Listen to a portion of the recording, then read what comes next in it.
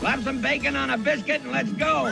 We're burning daylight. Welcome to the Frontier Freedom Hour with Jeff Hunt. Sponsored by Centennial Institute at Colorado Christian University. Now, here's Jeff Hunt.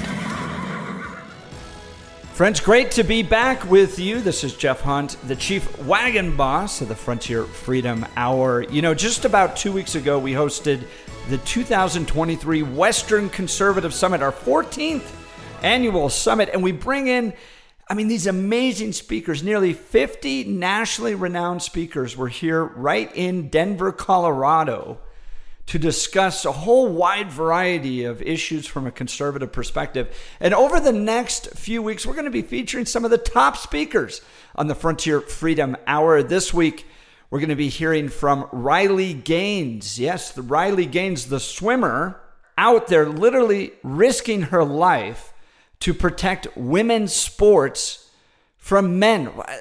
Like, how did we get here? Seriously. I can't imagine through all of my education we'd be at a place where it's acceptable now for men to be competing in women's sports. And she's the swimmer from the University of Kentucky that is taking this head on. You probably saw the video. She literally had her life threatened just trying to give a speech from these radical trans activists that see her, this female sports competitor, her as a threat.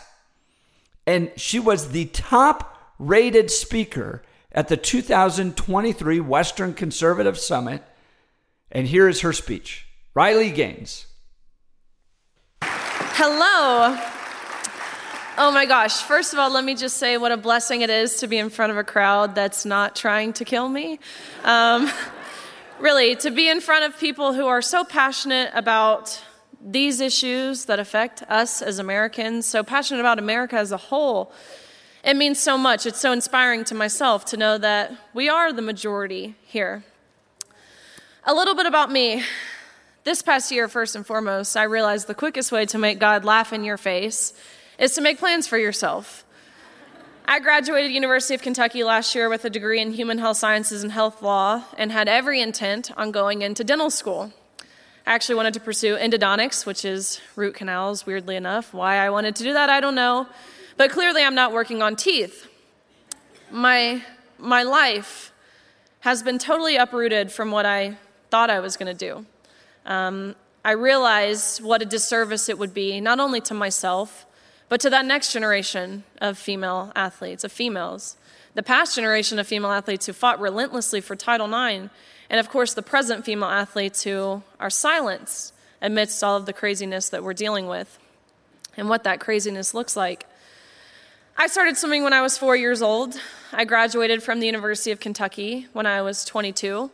So I dedicated 18 years of my life to my sport, which of course includes your sport-specific training, but also your weights, your diet, your sleep schedule, your physical rehabilitation, not to mention the social sacrifices. You don't get to go to prom. You don't get to have sleepovers with your friends on Friday nights because you have practice Saturday morning at 6 a.m. You don't get to come home when you're in college for summers or Christmas or Thanksgiving. You're there all year. You get 1 week off in August, and that's it.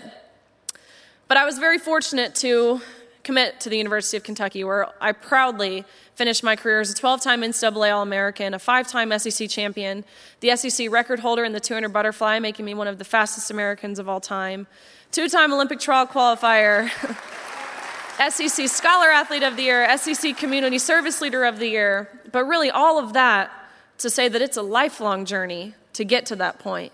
And it really is impossible to put into words the amount of time, again, and the dedication and the sacrifices. But I made it there. I was very blessed. My junior year, I finished 7th in the country. I knew I could do more. That's when I made it my goal to win a national title, which would, of course, mean becoming the fastest female in the country in my respective event. First of all, I want to mention we were partially robbed my collegiate career anyways because we dealt with COVID. My sophomore year, we were geared up, ready to go to our national championships, which is the fastest meet in the world. And about 3 days before we were supposed to leave in March of 2020, America shut down. And so we got sent home, which, as I mentioned, we never got sent home. So when I heard this news we were getting sent home, I was actually kind of excited. Don't tell my coaches. But I knew what this meant. I got to go home. I got to spend time with my family. But this excitement lasted all of 24 hours because I quickly realized I knew we would eventually have to come back, but there was no pools open. There were no gyms open. But I'm very fortunate to be from Tennessee where there's lots of lakes. And so every day I put on a wetsuit and swam miles aimlessly in this lake to continue improving. And that's what I did, and that's when I came back my junior year. This is when I won my first SEC individual title. We won our first SEC championship as a team, and that's when I finished 7th in the country. But as I mentioned, then and there, I knew I could do more, and I set my goal to become a national champion, which would, of course, mean becoming the fastest female in my respective event in the country. And I was right on pace to do that my senior year. About midway through my senior season, I was ranked 3rd in the country, behind one amazing female swimmer who I knew very well, because like in most sports, your top-tier athletes know of each other, regardless of where you compete in the country. And so the girl in 2nd I knew very well. But the person trailing the country by body lengths, I had never heard of before. And this is the first time that I became aware of a swimmer named Leah Thomas. And there was a lot of red flags. This was a senior from University of Pennsylvania, ranking 1st in the 100 freestyle and all of the freestyle events in between to the mile. And if you think about this in terms of your Olympic runners, this is like saying your best 200-meter runner was your best marathon runner, which is, of course, very rare. Well, that doesn't happen. Lots of head scratching. I was talking to my coach, my teammates. We had no idea who this person was. There's this database called USA Swimming where you can look up past times, and I'm looking up Leah Thomas, and nothing pops up until that season. Never once occurred to me this was a male until an article came out disclosing very briefly in a blip of a sentence, as if we were really supposed to just read right over it. Leah Thomas is formerly Will Thomas and swam 3 years on the men's team at University of Pennsylvania before deciding to switch to the women's team. And carried on with the article. And I read this, and I was shocked. I was so shocked. My coach was shocked. My teammates were shocked. My parents were shocked. But I really felt relieved, because I looked up who Will Thomas was. And I saw that this was a mediocre male swimmer at best, ranking 462nd in the nation among the men. And that's why I say I was relieved, because I thought the NCAA would see this how I saw it, how anyone with a brain would see it. But that is not how the NCAA saw it.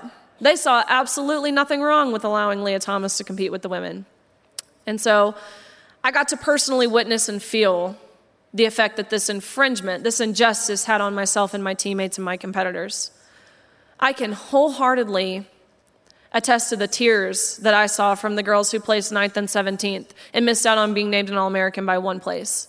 And I can wholeheartedly attest to the extreme discomfort when you turn around in the locker room, there's a 6'4", 22-year-old male disrobing, fully intact with and exposing male genitalia while you're simultaneously undressing.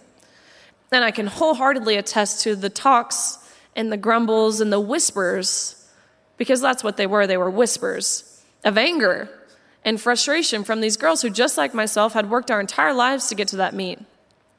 And so that first day of competition, we watched on the side of the pool as Thomas swam to a national title, beating every female in the country by, again, body lengths. And keep in mind, swimming is a sport that's measured down to the 100th of a second. So to have one person beating everyone in the country by body lengths, that doesn't happen. And also keep in mind, these aren't scrubs. The women that Thomas beat were Olympians, American record holders, the best swimmers, the best female swimmers this nation has ever seen, again by body lengths. And so that next day of competition was the day that Thomas and I raced. This was the 200 freestyle. If you don't know how swimming works, there's prelims and finals, and we both swam prelims and qualified top 8, and so we came back that night, and almost impossibly enough, we tied. We went the exact same time down to the 100th of a second,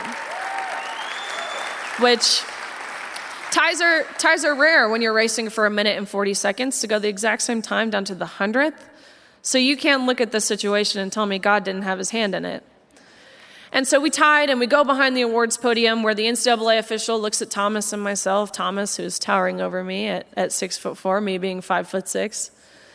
And the official says, "Great job, but you guys tied, and we only have 1 trophy, So we're going to give this trophy to Leah. And so I questioned this, which was the first time anyone questioned anything the NCAA had done up until this point. And I said, okay, why? I know we tied. I know there's one trophy, but what's your thought process here? And I actually appreciate his honesty, because he said, well, we're just going to have to give the trophy to Leah because Leah has to hold it for pictures. You can pose with this one, but you have to give it back. You go home empty-handed. Leah takes the trophy home, end of story. And that's ultimately what thrusted me over the edge into really just no longer being willing to lie.